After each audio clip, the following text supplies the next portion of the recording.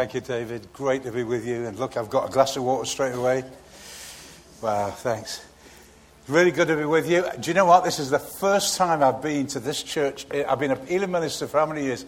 44 years. First time in here with you. And so it's not because of my choice. This is the first pastor to invite me. So I would have come earlier. But great. Are you well this morning? That's fantastic. It's really, really good. Yeah, I don't normally take books around me, but this is just hot off the press. Good to see that video on hope. And this is called The Best Is Yet to Come. Anybody here believe that in your spiritual life, your best is yet to come? Yes. Amen. Well, really, I've written about 4 or 5, 6 books. I don't know my time. This is the story from, as I retired from my role, not from ministry, but from my role.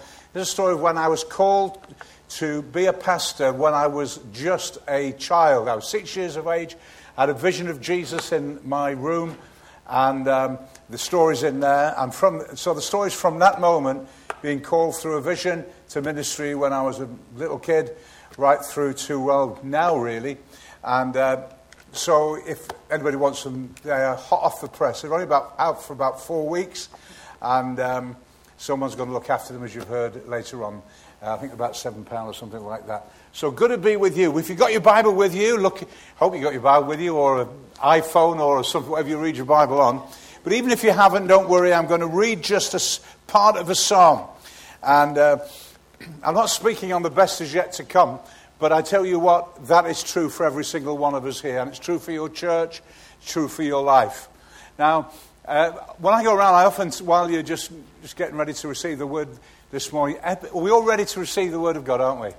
Yeah, so I tell folk that although I have done, as your pastor said, led healing for the last 16 years until recently, every pastor and every preacher is basically a postman. That's really what we are. Now, your postman has delivered every single letter that you ever get, and he's never written one to you himself. Because his value is not in writing letters, his value is delivering the letters from somebody else. So, if I went round and come and listen to John Glass, it's going to be no great benefit to anybody. The only benefit is to you this morning. And I said to Pastor, I just don't want to come and travel around. I'm booked out every week until November next year, apart from my summer holidays. And I just don't want to travel around the country bringing sermons and messages, because it's a lot of energy and work to do that. Why would I do that? But if I've got a word for the Lord for you, for your family, and for your church, and I come not with my message, but a word from the Lord as a postman, then there's some value in this. And so let's believe this morning God's got a word for our lives and for your fellowship. But I want to begin with not a passage from what I really want to share on. It's something that's been in my spirit. I just want to read you this because it's key to everything we receive from God. You see, to get anything from your postman, you need something very important in your house. You know what it is? It's a letterbox. If there's nowhere to place it, then there's no way to receive it. And there are many Christians who, they have their religious life, their spiritual life, but they feel quite contained, quite comfortable. I'm happy just being like a spectator in all that's going on in church. I come to church and I'm faithful. But, God needs an open space in which to put new revelation into our life. New dreams, new hope, new expectancy. And so it's not just enough that someone has a word for your life. It's not just enough they're willing to deliver it. We have to create a space. Talking about books, years ago I wrote a book called, I don't know which one it was now, Building Bigger People. And I tell in that story the importance of the A380 Airbus. The A380 Airbus was the biggest passenger plane in the world, and it cost millions and millions of dollars. I think it was Singapore Airlines that commissioned it to build it. And so it's vital that this plane landed in as many places as possible to get the money back, if you understand what I mean. So there was something wanted to land, because every time it landed, the airline company got revenue. It was important for the city to get the plane, because it brought hundreds and hundreds, about 500 new customers in every time. But the thing about that plane, it's this. It is not enough for something in heaven to land, or something on earth to want something in heaven to land. You have to have a runway big enough to receive what's coming. So if you've got a local airport here, you can pray and fast and say, oh God, we want you to do great things in our church, in our lives, in our families. We want great things, Lord. Please do great things. You know, you may want it on earth, and God may be willing to do it in heaven. But if there's no runway to receive it, you're not going to get the best blessings from God. So there's a little airport near where I live in Cheltenham.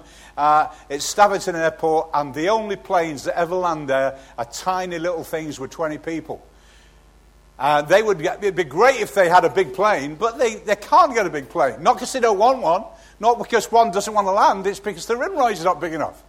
And one of the things that happens in the beginning of a new year is when God enlarges the runway in our spirit to believe that good things can happen for our life. Because so often, you know, we believe that good things in church or in families are going to happen to other people who are more spiritual than we are, who are more godly than we are, who are more knowledgeable about the Bible than we are. And so what happens is we just keep a little runway in our spirit. And when you get a little runway, you get little planes. But if you enlarge faith, if you enlarge your faith, it's like Pastor said earlier this morning in the prayer, he said God's grace is for everyone, but if we don't have faith to receive it, we're not going to get it. And faith is your runway. And so I want us to believe this morning that God is going to enlarge our runway even this morning, amen? And we'll get more from God in our personal life. And that's not greedy. People say, I shouldn't want more from God, I should be more humble. Listen, the more you get from God, the more you can give out to others. The more you are blessed, the more you can be a blessing, whether it's financially, whether it's spiritually, whether it's an encouragement. The more God inputs you, the more that you can receive from others. So this is what it says in the Psalms. I want to read this out. It says this, in Psalm 24, you've got a picture of a city that is surrounded by walls with a population. And in that city, there's great need. But there's a problem in that even though the man who operates the opening and closing of gates is not the most important person in the city, that might be the king. However much the need is in the city, and however powerful the king is in the city, then it's no good unless the person who holds the gates is willing to open and let the king in. Isn't that right? Or let God in. And so this is what the psalmist says. Lift up your heads, O ye gates. Even be lifted up, you old doors, ancient doors, that the King of glory may come in. And so the gatekeeper, instead of opening the gate and giving access, he just says, well, who is the King of glory? He begins to argue.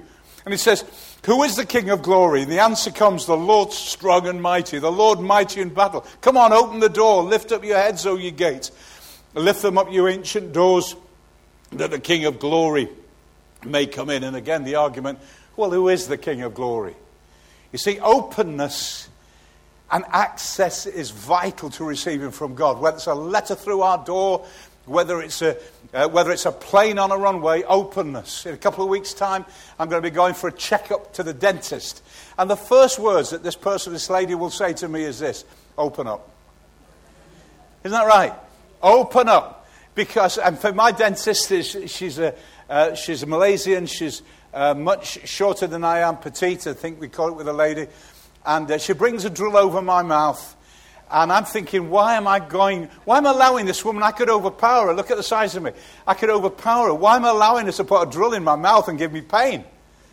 Do you know why I do that? Because I've got a short-term problem that if I don't deal with it now will become a long-term problem. And I would rather have short-term pain to get over my long-term problem. Are you following me? So I allow myself to open up. I allow myself to open up. The city has to open up. The door has to open up. Do you know, I used to live in Scotland and travel big miles there and all kinds of weathers, and it's really... I've got 2 glasses of water now. You know, you're expecting a long sermon. The man says, listen, that one glass is not going to keep him long enough. He needs another glass. I read on Facebook the other day, there's a very short line between a long sermon and a hostage situation. I hope you're not going to be in a hostage situation this morning.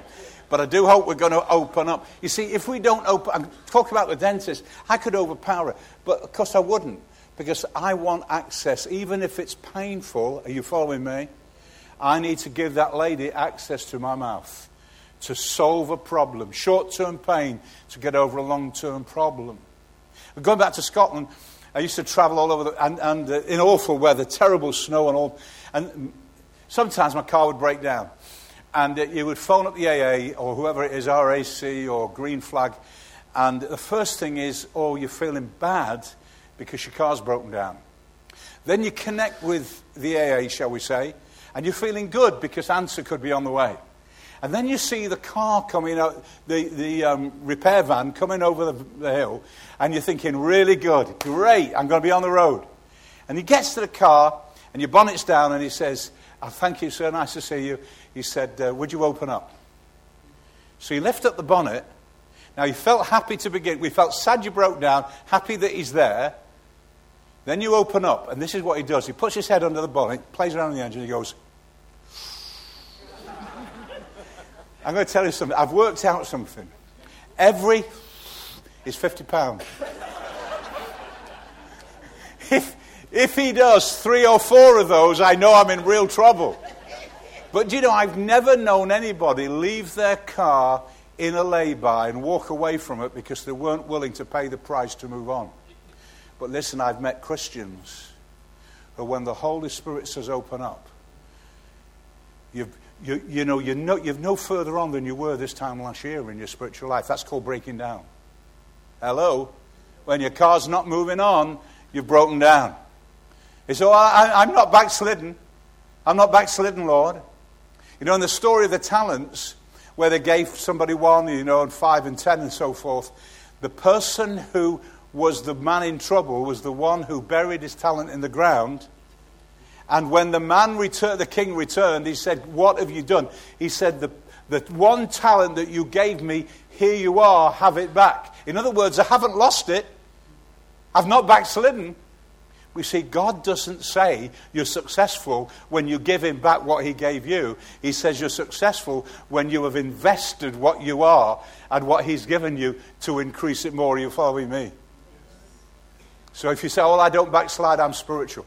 No, God, that's why Christians were called people of the way before they were called Christians. People who were moving on. We talk about the walk of faith. We talk about running with patience because it's to do with moving on in God. And as we move on in God and we become open to all that God wants us, and we realize, and this is the point I'm coming to today, is that God has positioned us to receive from him. He's talking about Elim Conference. A couple of years ago at Elim Conference, I was preaching and I was telling the story of coming to preach somewhere. It was a Saturday, and my car was in fact, don't go and have a look now. It might be still dirty now, I don't know. But at this stage, I thought, I can't turn up at a church with a car like this. I'd gone through a load of mud and I just go to the car wash. I pull into the car wash, and there's only 1 man in front of me, so I'm thinking, well, that's okay, won't be long now, because I haven't got a lot of time in front of me. Pull up behind him, but he was taking ever. I thought, I'm going to be late. What it was, there's some car washes, the one I usually go to, you put a token in, and then you just drive forward and the thing starts. Well, this was one of those. But this man had been in one of those where you drive forward, and your front wheels touch a bar, and the bar sets everything in motion. Are you following me?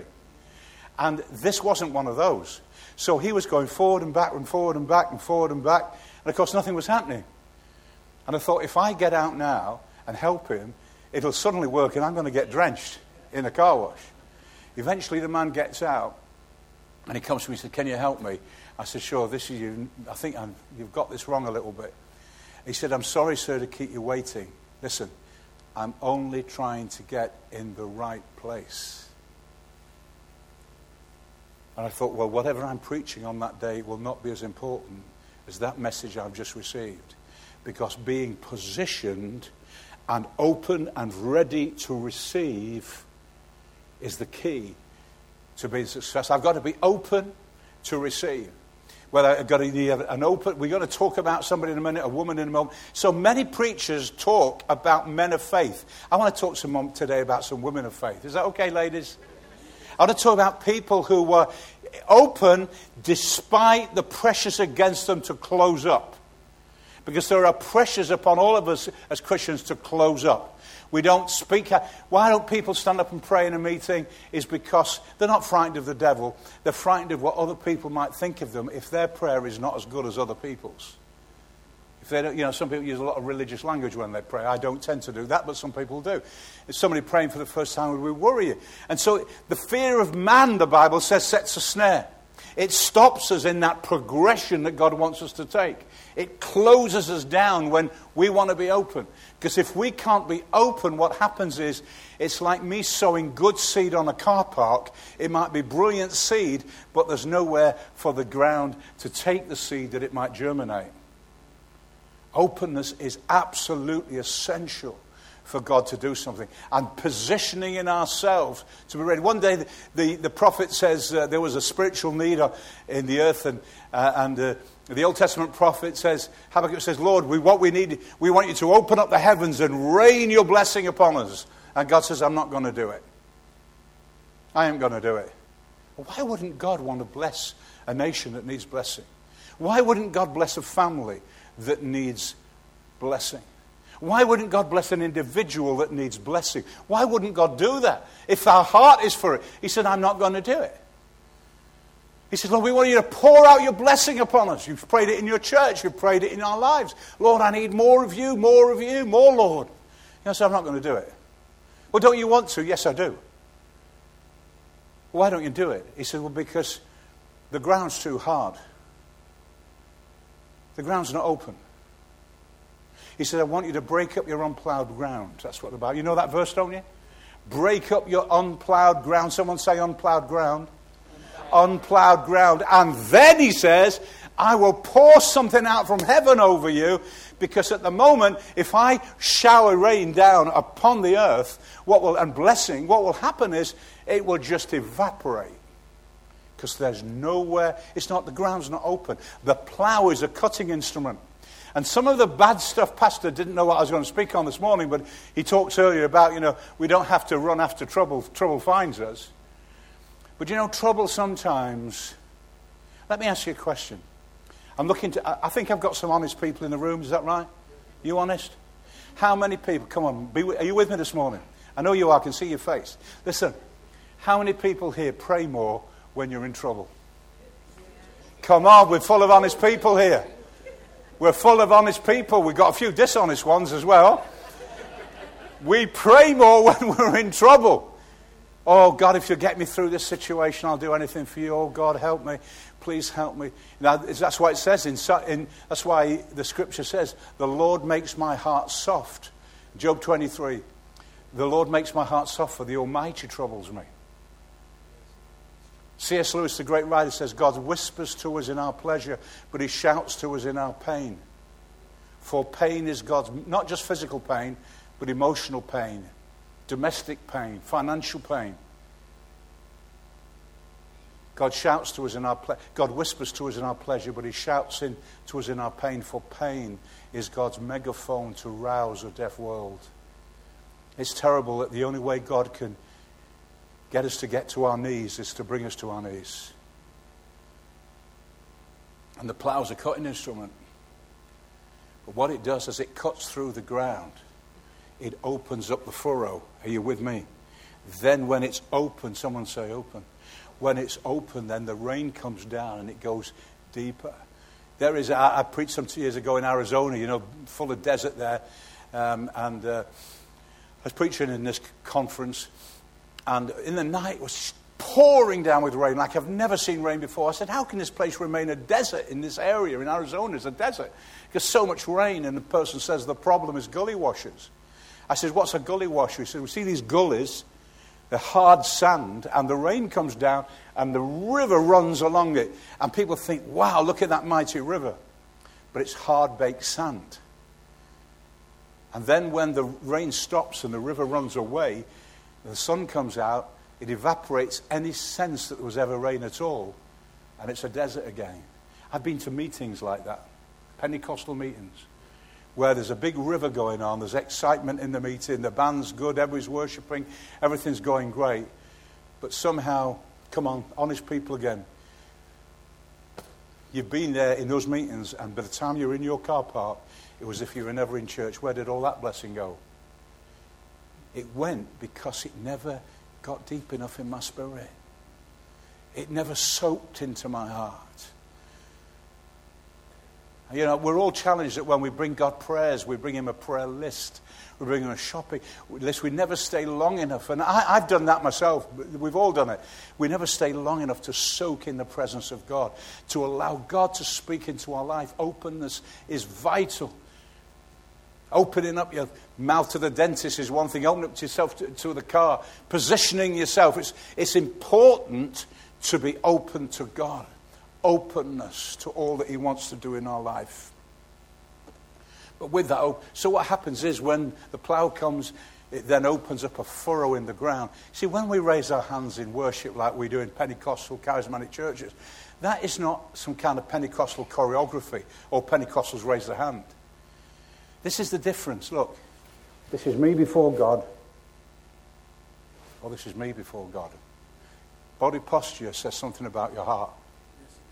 Hello? It says, God, I'm a furrow in the ground, and you can pour anything you want into me.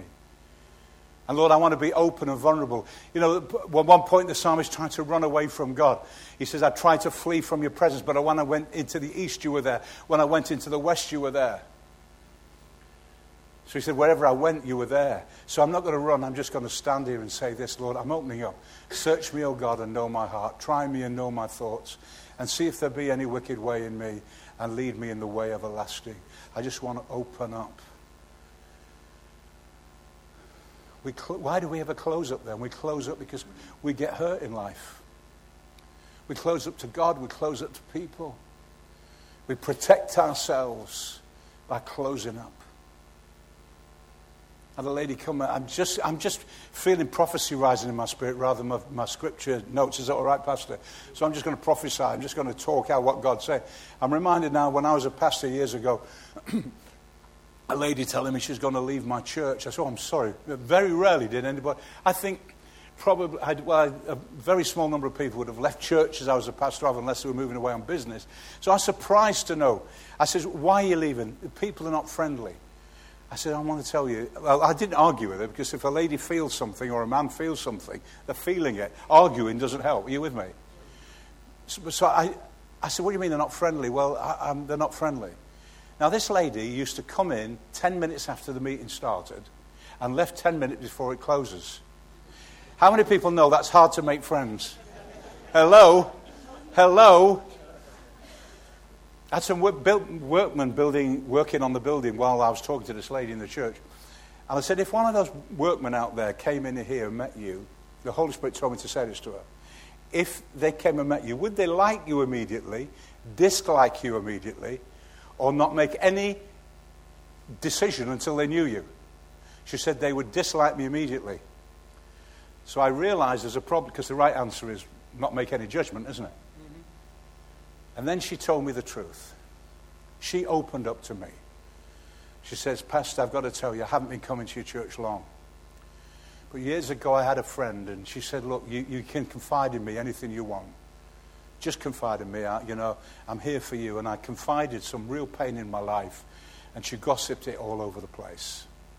And I said, I will never open up to anybody again. Because the pain of being lonely is not as bad as the pain of being betrayed. So I will not allow anybody get close. She said, do you know why I'm thinking of leaving your church, Pastor? I've got to tell you the truth. It is not because people aren't friendly.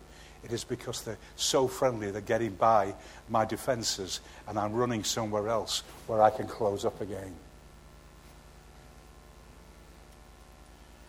See, we lose so much, not just in our relationship with God, with others, when because bad things have happened to us, we close up the ground, but the place for refreshing in church life, because you can't get anything to grow in the field. It's not just about blessing from heaven. Oh God, I'd like to feel goosebumps going down my spine. I'd like to fall on the floor when people pray for me. That is just the rain falling. The rain doesn't fall for the sake of rain falling. The rain falls on the field so that when it softens the ground, something can be planted that will bring forth a harvest. Amen. So experiencing God is not the end of the journey. It's only a process. We think, oh, I had a great meeting in church this morning. Do you know, I was shaking all over, or I started to cry, or I fell on the ground. Listen, that's not the destination of a good meeting.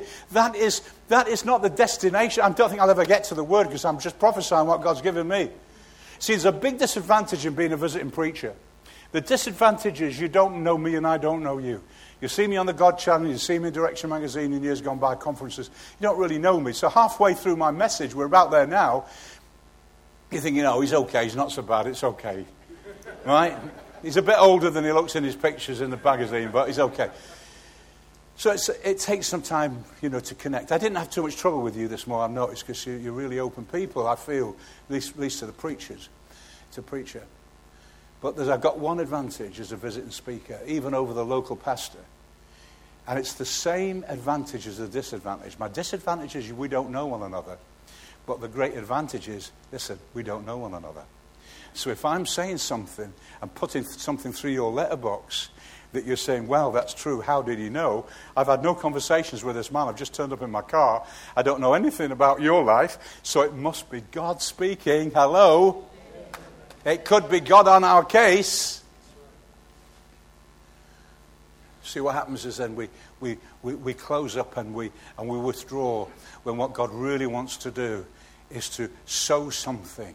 See, my wife could have said to me this morning, John, where are you going today? Right? Because she travels with me sometimes, not every week. She has a local church to be, otherwise she'd be with me all the time. She would have no friends in the world, apart from me. So she'll be in Cheltenham, Ealing this morning. But she'll say, where are you off to today again? And I'll say, I'm going to the M4, Marilyn. That'd be absolutely true. I've been there. The problem is it wasn't my destination. It was a place I got on the way to get to my destination. Having experiences in church is not our destination. Our destination is encountering God and God growing something in my life. Being in the rain, if you're a field, and the Bible says in Corinthians, we are God's field.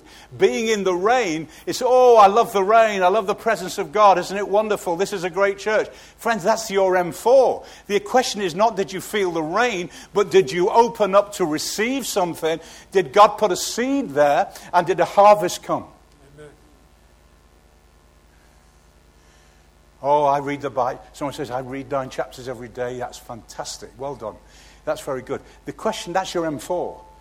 The question is not did you read 9 chapters every day, but what did God say to you today that's going to change your life?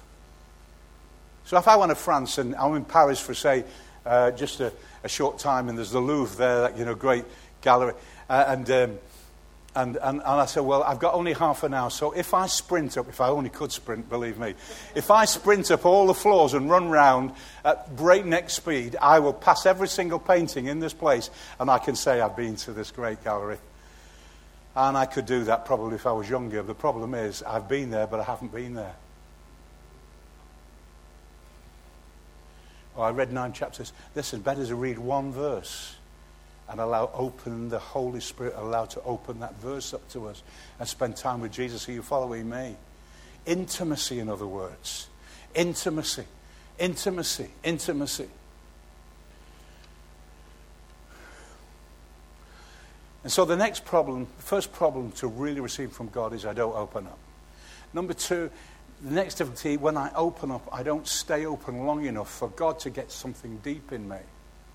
And then this final thing that we're talking about, positioning. We get this idea that in order to really receive from God, then I need to be a really important person in the life of the church, or I need to have, so many years' experience and all this kind of thing.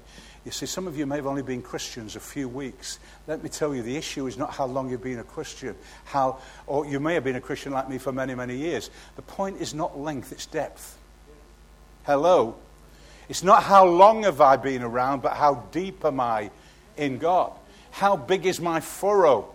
How open am I positioned, ready to catch it?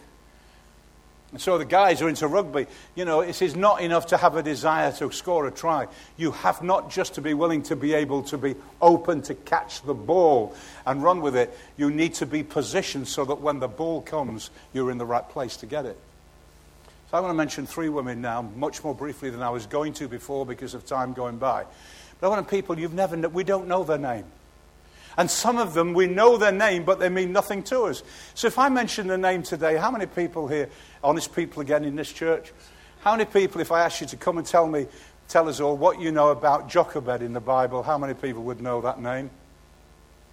Right, just a couple. Happily, the pastor's raised his hand, which is a great relief to us all. But you know, as a pastor, I'd have to think twice. She was the mother of Moses. If we hadn't had her and Amram, her husband, we wouldn't have had Moses. If we didn't have Moses, we wouldn't have had 2 million people come out of slavery. Hello? And she's in a bad place. You see, when bad stuff happens, it is a testing time. And mums, there's lots of mothers here. The Prime Minister says there's too many immigrants in the country. So all the male children, babies born, must be killed. You can't imagine that happening, even in the most right-wing government. That's what happened in Egypt. There's too many of these Israelites here. And they're multiplying and multiplying. And so what we need to do is to call them back. And Pharaoh says every male child he told the midwives, you get a baby, her job is to give life and bring life into the world. You can bring the women in, females in, but males you have to die. I mean, it's unbelievable. That's what happened. And so Amram and Jochebed have had a baby. We call it, he didn't have a name at the time, Moses. And of course he's male. And the secret police are going to be coming around and they're going to be taking the baby out.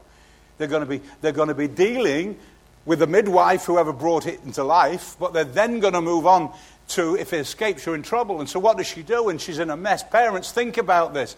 She says, if it stays in my house, people know a baby's crying. You know, we live in a village. Everybody knows I've been pregnant for 9 months.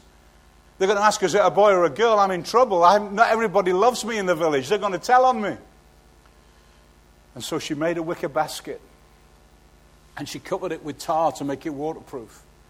And she went down to the river. Mums, here, mothers. Have we any mothers in the house today? Mothers. She puts her baby son, her only boy, in a basket by the side of the river and just pushes it out into the unknown, releases her grip and says, God, I've just got to hand this over to you. Mothers. Because it's either this or dying. I've got to trust God. There may be mothers here and fathers here, and you've been praying for your children.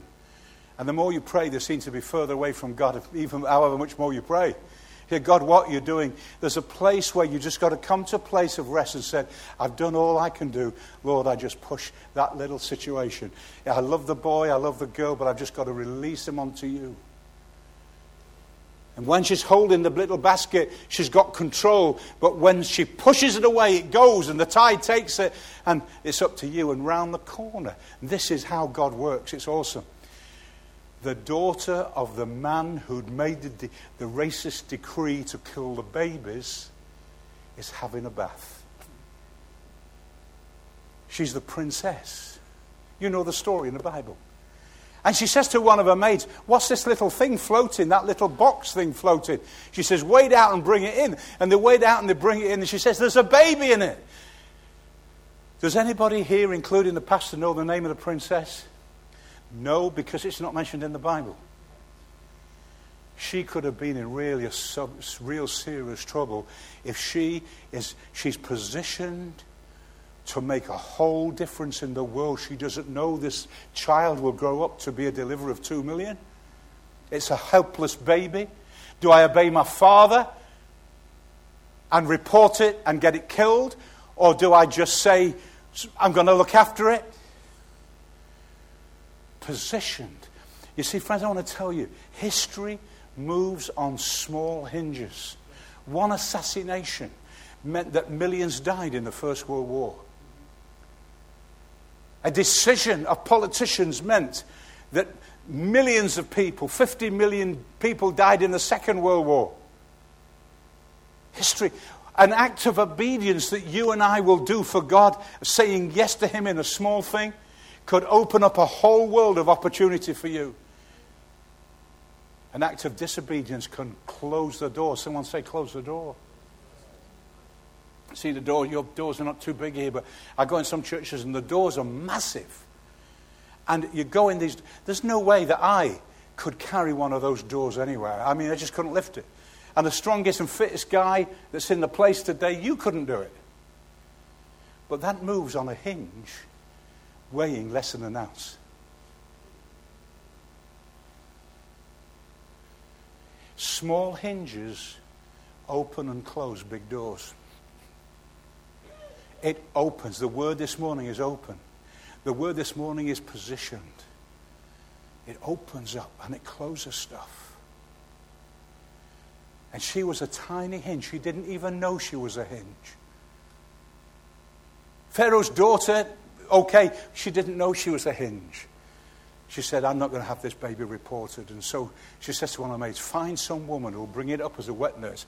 This is how God works. She goes and she finds Jochebed, the boy's mother, who only minutes before has said, God, I've got to hand this over to you. Go and bring this baby up. A small hinge that opened the door of deliverance many years later, 80 years later. You say, God doesn't seem to be working in my life. Friends, stuff that you will do today, your commitment to this house right now, your commitment to God's purpose right now, could open up stuff this morning, this afternoon, in 50 years' time. A conversation that you will have with somebody. I mean, it's a case of pressing on.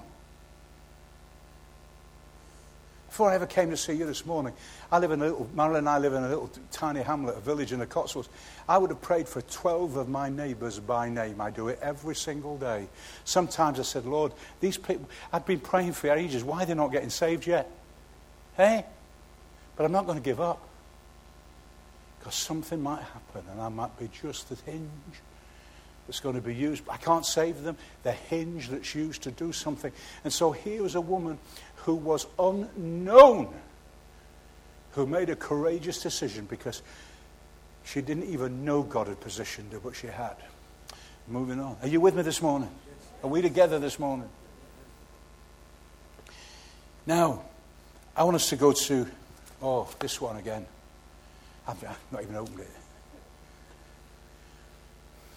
I want to take you to a Jewish village. Mum and Dad are outside again. Children again playing in the streets. And some terrorists come down on horseback. Palestinian terrorists. And they drive through, they killing people, and they see this lovely young teenage girl. I don't know, is anybody here from Nigeria, but Boko Haram, if I say those words. Northern Nigeria, taking 200 innocent little girls away from their families. The pain on the mothers and fathers. What's happening to them? Where have they gone? Well, that's exactly the same situation all these years before. 2,700 years ago, this story could have been in the paper today. Palestinian terrorists, they see this teenage girl with a parent. They snatch her, put her on a horse and drive off. Boko Haram story all over again. Same people. Mother's screaming, dad's raging, can't do a thing. Fortunately, she is taken as a slave, but fortunately she is not mistreated. And she ends up in the home as the maid to the wife of the main terrorist. His name's Naaman. Are you with me? One day. So you're talking about someone with no name who is going to be pivotal again because she's open. Are you following me? We're talking about women being used by God, sister. It's about women. One day she's there doing her duties around the house, big house, and she overhears something in the bedroom. And it's the captain of Syria, for goodness sake, or Assyria, wherever which one he was, Aram. He says, I've got to tell you something, love. I've had a shower, as we would say today. And whereas we would say, I found a lump where it shouldn't be, which is the killer today, she says, He says, I found a blemish on my skin, which is a killer. It's called leprosy, and I've had everybody in to help me. Every consultant, I've got the money, I've got the influence. They can't do anything for me. All I can do is cover myself up so nobody sees it for as long as possible. But I've got a death sentence on me. She's crying, the wife. Now, come on. Again, I'm in a house with honest people. You were the girl, the teenage girl, who's been taken from your family by terrorists.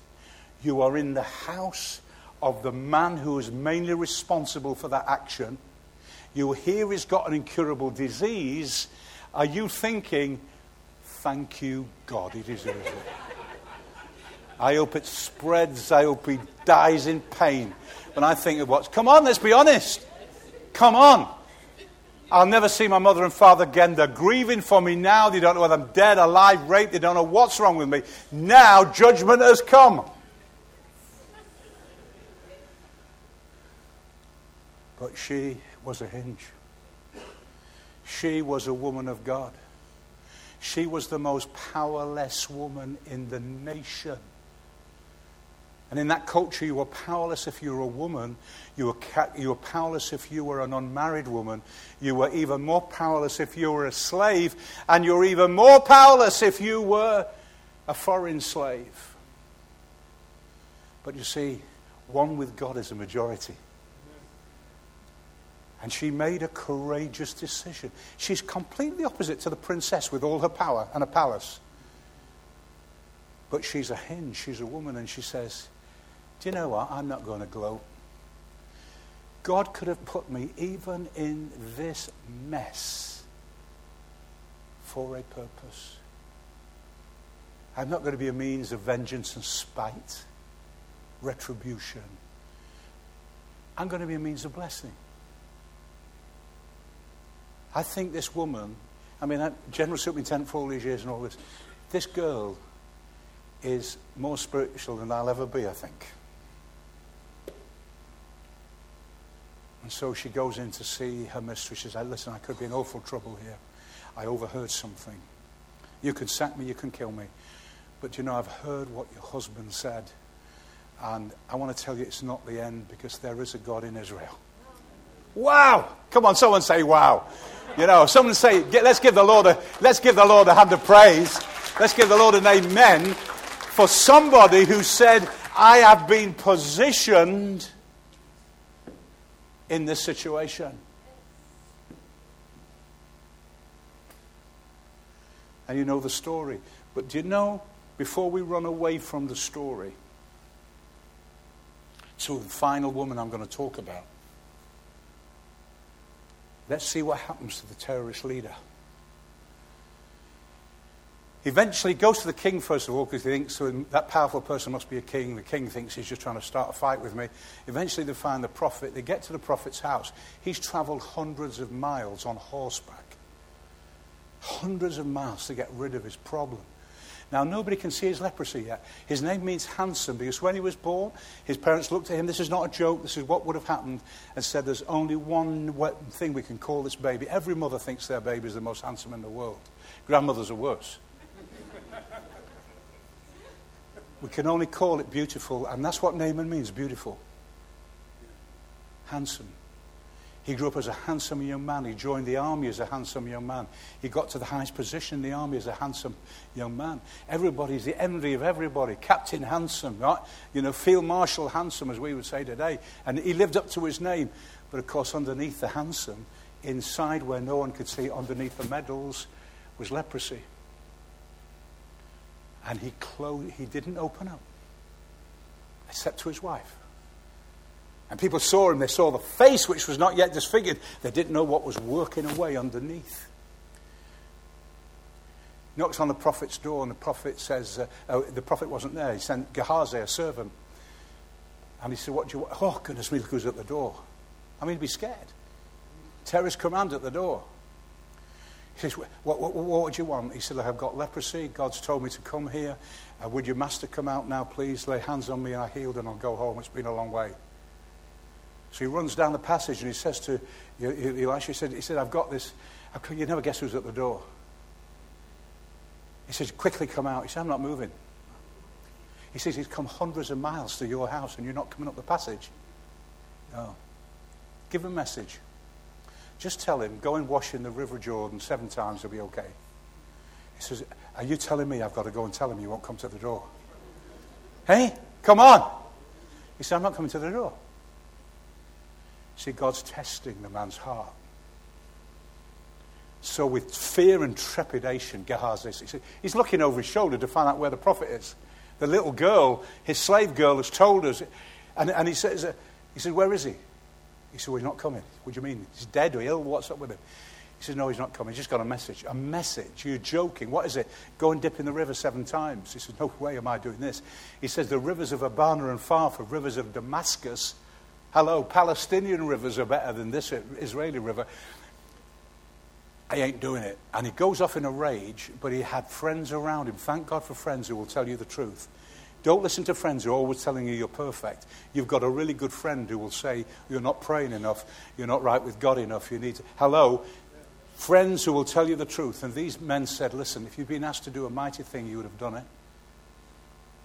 You asked to do a battle to get rid of your... You'd done it. You've only got to go and wash. You see, the man is not afraid of dirty water. He's saying the rivers of Abana and Pharpar are cleaner. In other words, I've got leprosy. If I go in that river, the Jewish river, as he would say, if I go in that river, I'll come out with leprosy and hepatitis. He's not frightened of rivers. He's frightened of openness. Because you see, he's the commander. He's covered up his need inside. And no one can see it. But if he goes there, and it wasn't have a quick dip. It was 7 times. Everybody's got to see your complete obedience. And he said, I've got a choice. This is a choice somebody in the room is making now. You'll have to make it this morning. God knows I'm not what I appear to be on the outside. There's stuff going on in my life. There's stuff perhaps going on in a relationship around me that is becoming dangerous. It hasn't yet perhaps yet not become dangerous, or perhaps it has. You can sing all the songs in the right place and smile and say amen when you should. But inside something else is going on.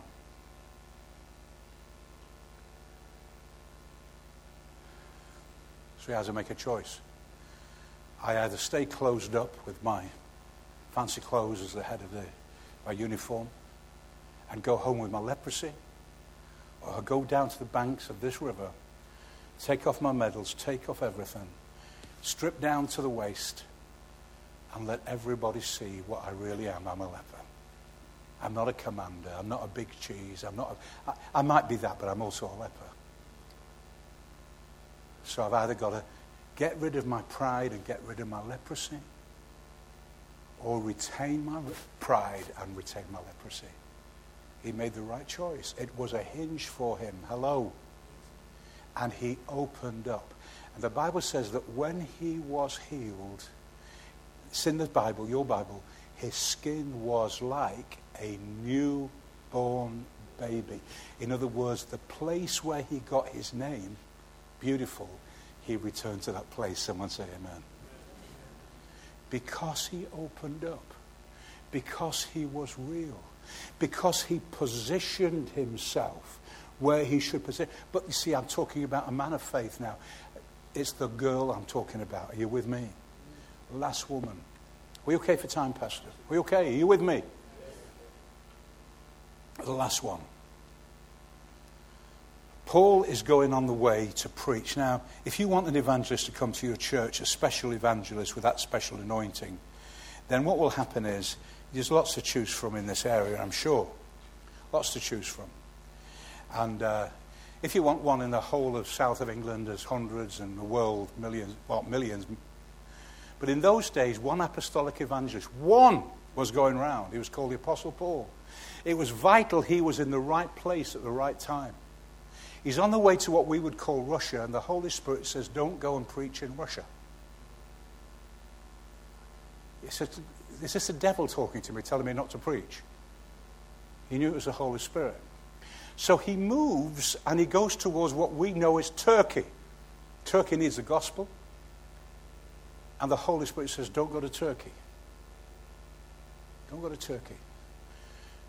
He goes to bed and he gets a vision in the night from a man from Europe, Macedonia. There wasn't one convert in the whole of Europe at this point.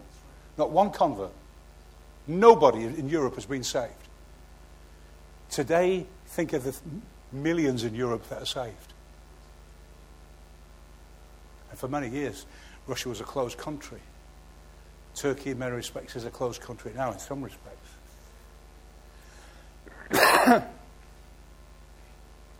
He says, come over to Europe, come over to Macedonia and help us. So in the morning, he says, right, that's where the Holy Spirit wants me. He goes to Macedonia, and the Bible says, I'm preaching a bit longer than I would normally go. Are we all right for a few minutes? 10 minutes, are you all right? You know, if you want to close up and go and get your roast beef, it's okay. No. This is important for somebody here this morning, friends. Come on. Paul in Acts 16, he travelled through the region of Phrygia, Galatia, having been kept by the Holy Spirit from going to Asia.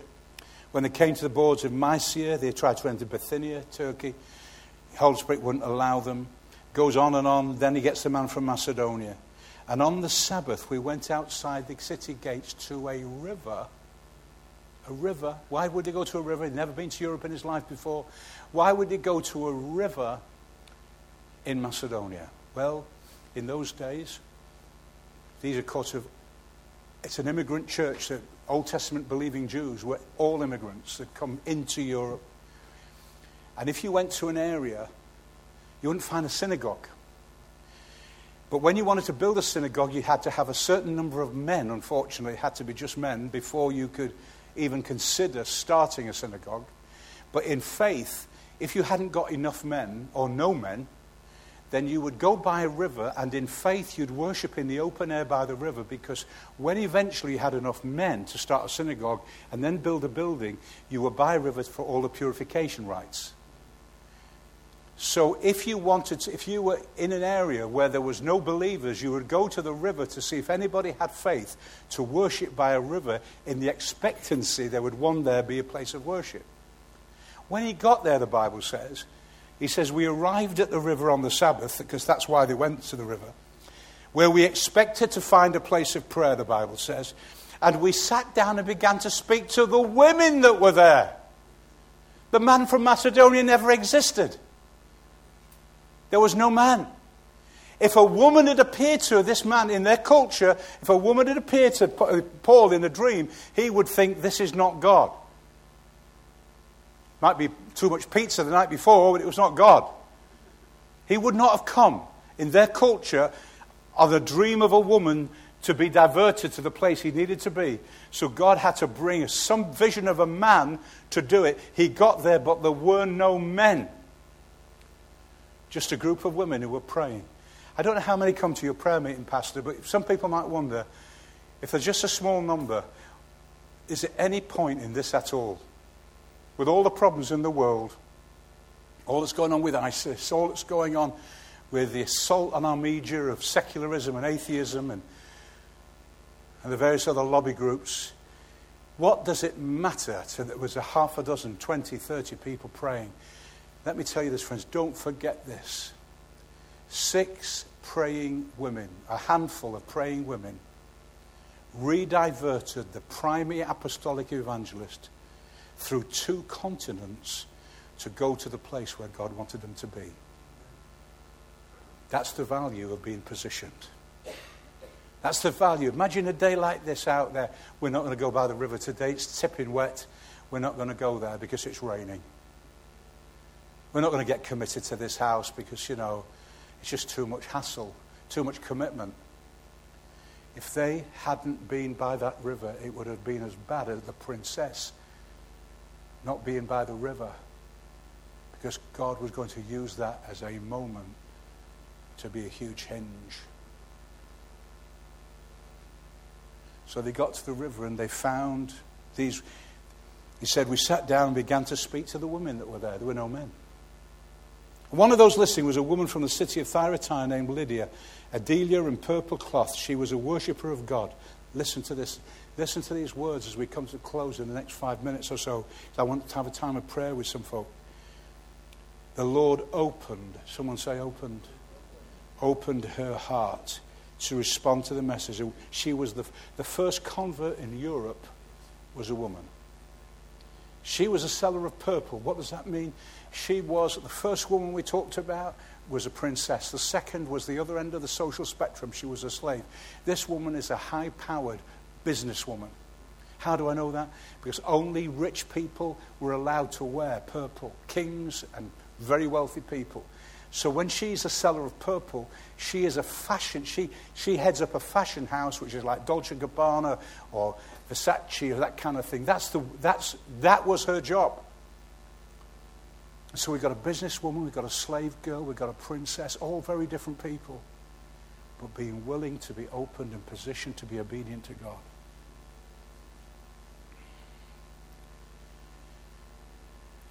She had an open testimony before the world. She worshipped by a river in all weathers because she wanted to be faithful. She didn't even know Jesus. She had an open heart before the Lord because God put something in that she became a Christian.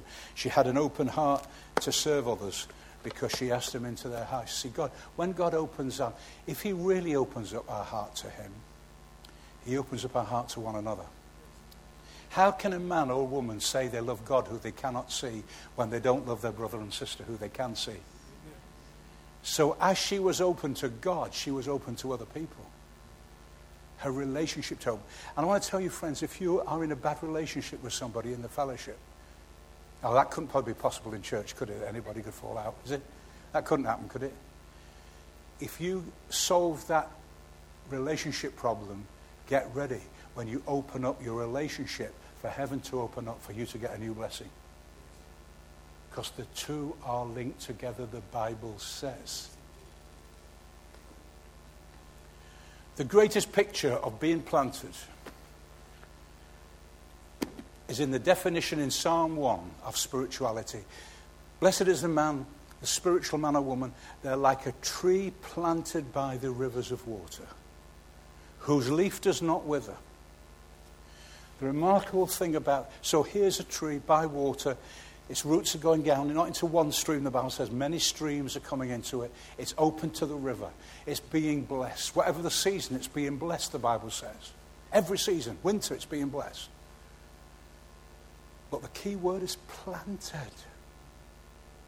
The word that's used in the Bible for planted doesn't mean most trees in a field, a bird's taken some seed, it's flown, it's digested it, it's left the body of the bird, it falls into a field, and then it grows, the ground is open, and there's a tree sprouts, it becomes a tree. It's haphazard.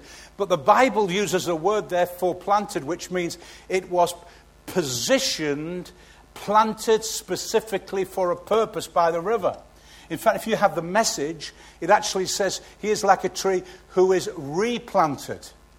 In other words, it's taken from one situation to another situation. This may not be the biggest church in this area. When I tell you, friends, if God has planted you here, don't get uprooted to go to a place where God doesn't want you to be planted. Get your roots down. Get committed into the house. Because it's not, you see, our fruit depends upon our root. Our fruit depends upon our root. And if we just got a superficial rootedness in God or in fellowship, the wind comes and we're blown somewhere else. You might even be blown out of blessing. But when you get your roots down, get committed to all that God's doing. And so God's saying, that ground was open to receive the tree. The tree was open to receive the water. Now the fruit is there all the time. The leaves never wither. Opened and positioned. Let's pray together. Let's pray together.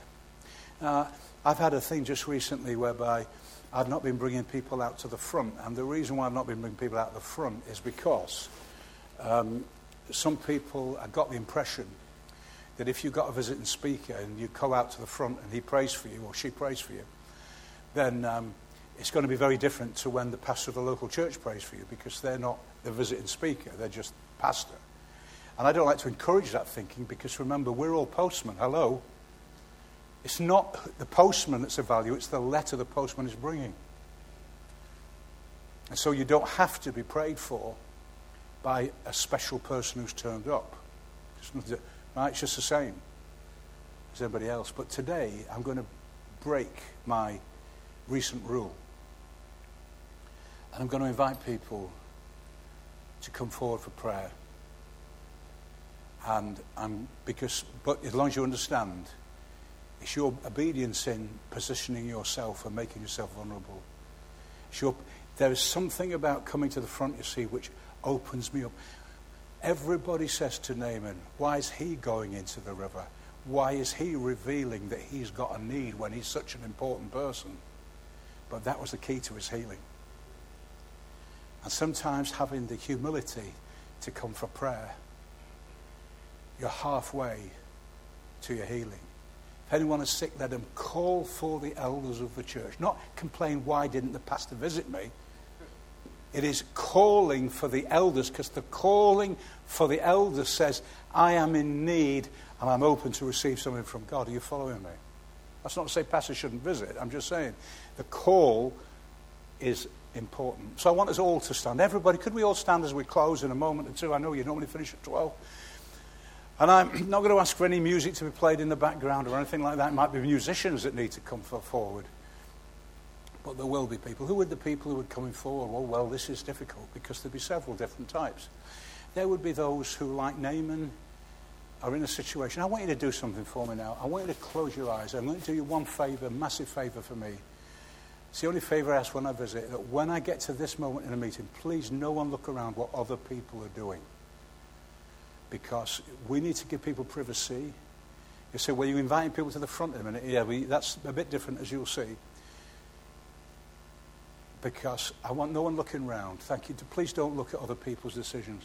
But if you say, when you said, Pastor, that, when you said, John, that on the outside I look fine, but I've really got a need inside, a bit like Naaman. It's not an illness, but it's something going on. And I just want to be open to God and say, Father, I'm just opening myself up to you to deal with that. It may not necessarily be sin. It could be sin. It could be hurt. It may not be something you've done, but something that's been done to you that has closed you up. And in that case, whether it's you're at fault or not, you need to be free from that, because you need your hands open to receive the good stuff that's coming. And if that's you, just raise your hand where you are. Bless you. Bless you. Wow. Honest people, take your hands down. Thank you. No one's looking around. Okay? So it's stuff done to you or that you've done. Then there's a whole load of other people here. These people, and you said, my runway's not big enough, because I thought it was just good enough to come to church on a Sunday, put my time in for God, and basically, I don't expect God to do much in my life. I can think of people who are more spiritual than me in the church where God does stuff, but not me. And God says, that's the devil's lie over your life. God says, if you keep a small runway, you'll always get light aircraft. But if you start believing to be more open space to receive from heaven, then what's going to happen is you're going to receive bigger aircraft from heaven, more blessing. And there are people this morning God is speaking to and saying, I'm going to make a commitment to enlarge my runway from this day. To use a changed analogy, I'm going to be the tree that's been planted by God in a place, and I'm going to get my roots down. I'm going to get the place where I can receive. That's the things that joins them. A big runway receives big plains. Deep roots receive big refreshing in my life. But then there's a final appeal, an honest focus, saying, Lord, I just want things have closed me down. Disappointment has closed me down. Discouragement has closed me down. But today I'm opening myself up to you in a new way. I want to be the hinge in somebody's life. It's not all about me and my blessing. It's about me receiving something to bring forth a harvest in me that blesses those around me. I want you to use me, Lord, not just as a consumer, but as a producer. And if that's you, raise your hand as well. Okay, take your hand down. So you see how many different things there is that God's spoken into our lives, people responded to. And so I'm not going to spend a long, long time now, but it is important, whatever one of those appeals you're in, just quietly leave the seat where you are and come and join me at the front so I can pray with you. And so you move out of the way, and we're going to pray with you. And God has given you a landing strip for bigger stuff and more important things. And, the Holy Spirit, the Lord told me, without me getting super spiritual about it, there would be a response. He didn't say how many, never did I really take in my mind there'd be so many of us here. And that is important, because you see, I'm in a church of honest people. Never been here before in my life. And yet I knew instinctively I was with open people. And people are willing to open up. And so there's so many of us. We don't need anointing oil. If there's any about, if there is, then we will do that. And what we're going to do now is this. I'm going to pray, because there's so many, and I know you've got time, you've got commitments, there's people waiting on you. We don't need we've got some there, that'll be enough. What we're going to do is, I'm going to pray a general prayer over everybody's life. I'm going to pray a general prayer, because there are so many. But I'm going to come, and I'm just going to put some oil on your forehead. You say, I'm not sick. Oh, well, there's lots of different sicknesses, isn't there? The word for sickness is disease, and that means dis-ease. And I may not be in pain in my body, but I might be in pain in my soul. And I might be in pain in my relationship with God or with other people. And I'm not at ease, but I'm coming to a place of rest and ease now this morning. I'm coming to a place of openness and growth. So I'm going to pray, and you're going to hear me praying out loud. And I'm not going to be spending time with you to prophesy over you. The Word of God should have said enough this morning already, without getting personal words. The personal words we've had, God has spoken to us in a way that nobody else has received who's out there. We've all got a different word from God. So, Father, I just bless you this morning for your people. What a privilege, Lord, to be. Get ready when I come to you to receive from God. But even more importantly, get ready after I've left you. Because remember, I'm the postman. It's not about me touching your forehead with oil. It is about you receiving something in your spirit today that's going to change your future and the future of others. So say, when is he going to get to me? That's not the answer. It is, God is getting to me now because I came out.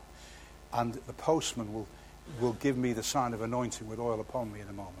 So, Father, thank you for every woman of God, every man of God in this place. Father, some of us would see ourselves in status situations of influence, like the princess. Some of us would feel that we're like the slave. Some of us would feel we've been in church for many years and know our Bible well. Sir, would you draw close a little bit to me so I can reach you? And some of us would see that we know our Bible well. Others may only recently have come to faith. You're not discriminated against because you have not been saved long. What happens is we receive whether or not our landing strip is big or small. So you could have been saved for a few weeks and yet have a big in landing strip than someone like me that's been saved for many years. It's how open I am to receive. God doesn't want to sow good seed on a car park. He wants to sow it on fertile ground that is open like a furrow to receive from God. And you're receiving an anointing. That's what the oil is. It's a symbol of the Holy Spirit. It is God saying, I'm on your case. And as you go back to your seat, you'll feel the dampness of the oil upon your head. It's just reminding you that when the meeting closes, the blessing doesn't close. The sense of God in this place is not the destination. It is the M4. It is the place you get to your destination. And some of you are going to, in fact, all of you are open, will get to new destinations because you came to this place today. And you were open enough. I'm looking at people who are princesses here in the kingdom. You say, oh, is that me? Well, if you're a child of God, you're a princess if you're a woman. Because he's the King of Kings. He's the King of Kings. And the Lord of Lords. But preacher, if you know what I've done in my life, you know my life experiences. Listen, can we talk about the God of the now, not the problem of yesterday? Yes. Can we talk about new beginnings? The sister was talking about when she led us in worship. Can we talk about new existence? Some of you here are getting ready to receive that. You stand as a prince before God. You stand as a prince before God. God said it's a new day, it's a new start. And it happens when the field is open. No more gully washers, Lord. No more good meetings where I'm only touched superficially by emotion. But Father, I want to live in a place where what I have from you goes down deep, goes down strong, goes down powerful. Goes down in the name of Jesus. In the name of Jesus. As the oil touches your head. If you're in the aisle, would you just come a little bit closer because I don't want you to miss out. It's not, remember, I'm the postman. I'm not the solution. Jesus is the solution. There are two things the solution this morning. One is Jesus and one is you. Because you have been humble enough before God, like Naaman, to say, I need more than I've got right now. I need a depth in God more than I've got right now. I need sufficiency opening in my spirit. Some of us need to start beginning then to believe for bigger dreams. Bigger dreams. You're not just a member of this church. You're not just a visitor. You are a vital hinge that will open huge doors on the lives of other people in Jesus' name. Don't worry about your age, sir. Don't worry about your age. Moses was 80, wasn't he? 80 years after being saved in that little basket, he began to do mighty things for God. In the name of Jesus. In the name of Jesus. And so now what we're going to do is this. Bless every single one of you. What I'd never realized, to be honest with you, just what an amazing church this is, having just turned up at it. Church is not the building, obviously, it's you. And so now we're going to do everything that we've espoused. Just look towards me at the moment, all of you at the front, if you would, or everybody else as well. This is me saying I'm sufficient of myself. This is me saying I'm not sufficient of myself. I want to be a furrow in a field, and I want to be open. I'm saying, Father, I'm here to receive everything you've got for me. Now, I want to tell you how important that is. Because when I was a pastor, I used to say to my people, don't pray for blessing. It's meaningless. Blessing, what does it mean? How would you know if God answered your prayer? Because you need to be specific. Specific. Lord, I want to lead someone to Christ in the next few weeks. Lord, I want to be baptized in the Spirit if you're not baptized in the Spirit. Be specific. But you know, I now go beyond that. Because the Bible says, the eye hath not seen nor ear heard, nor has it entered into the heart of man the things that God has prepared for those that love him. God wants to do, listen, exceedingly abundantly above all I ask or imagine. Now, if the limit of my faith is my specific prayer, then my specific prayer, I want you to hang on to this. It's a word of God for everyone at the front and everybody out there as well. Right? My specific prayer is the limit of my imagination for me. But listen, what happens if God's heart for me is bigger than my imagination for me? Because it always is. So actually my specific prayer can limit me to my view of me. So this morning we're going to open ourselves to God's view of you and God's view of me. And here's the prayer as we come to a closing. I hand over to the pastor in a moment. Here's the prayer. Everyone who's open to God, at the front or out there. And we're going to say it together. I'm going to tell you what it is, and then you're going to say it after me. God, give me everything you've got for me. Now that goes beyond my faith. That goes beyond my faith for me. Let's say it out. This goes beyond my faith for me, Lord. And it enters God's faith for me. Father, will you build a big runway in my life? And Father, as a tree planted by the river, help me to commit to the ground in which you've planted me. Because you want my leaves to be fruitful in all seasons. I am excited about today because it is birthing a new future in my life. In Jesus' name. Let's all in the place give the Lord a mighty hand of praise for his goodness. Thank you, Lord. In Jesus' name. Thank you, Father. Pastor, come and lead us. Close whatever you do here. We'll make our way back. Bless every man and woman in the place right now. Father, bless this church, we pray. In Jesus' name.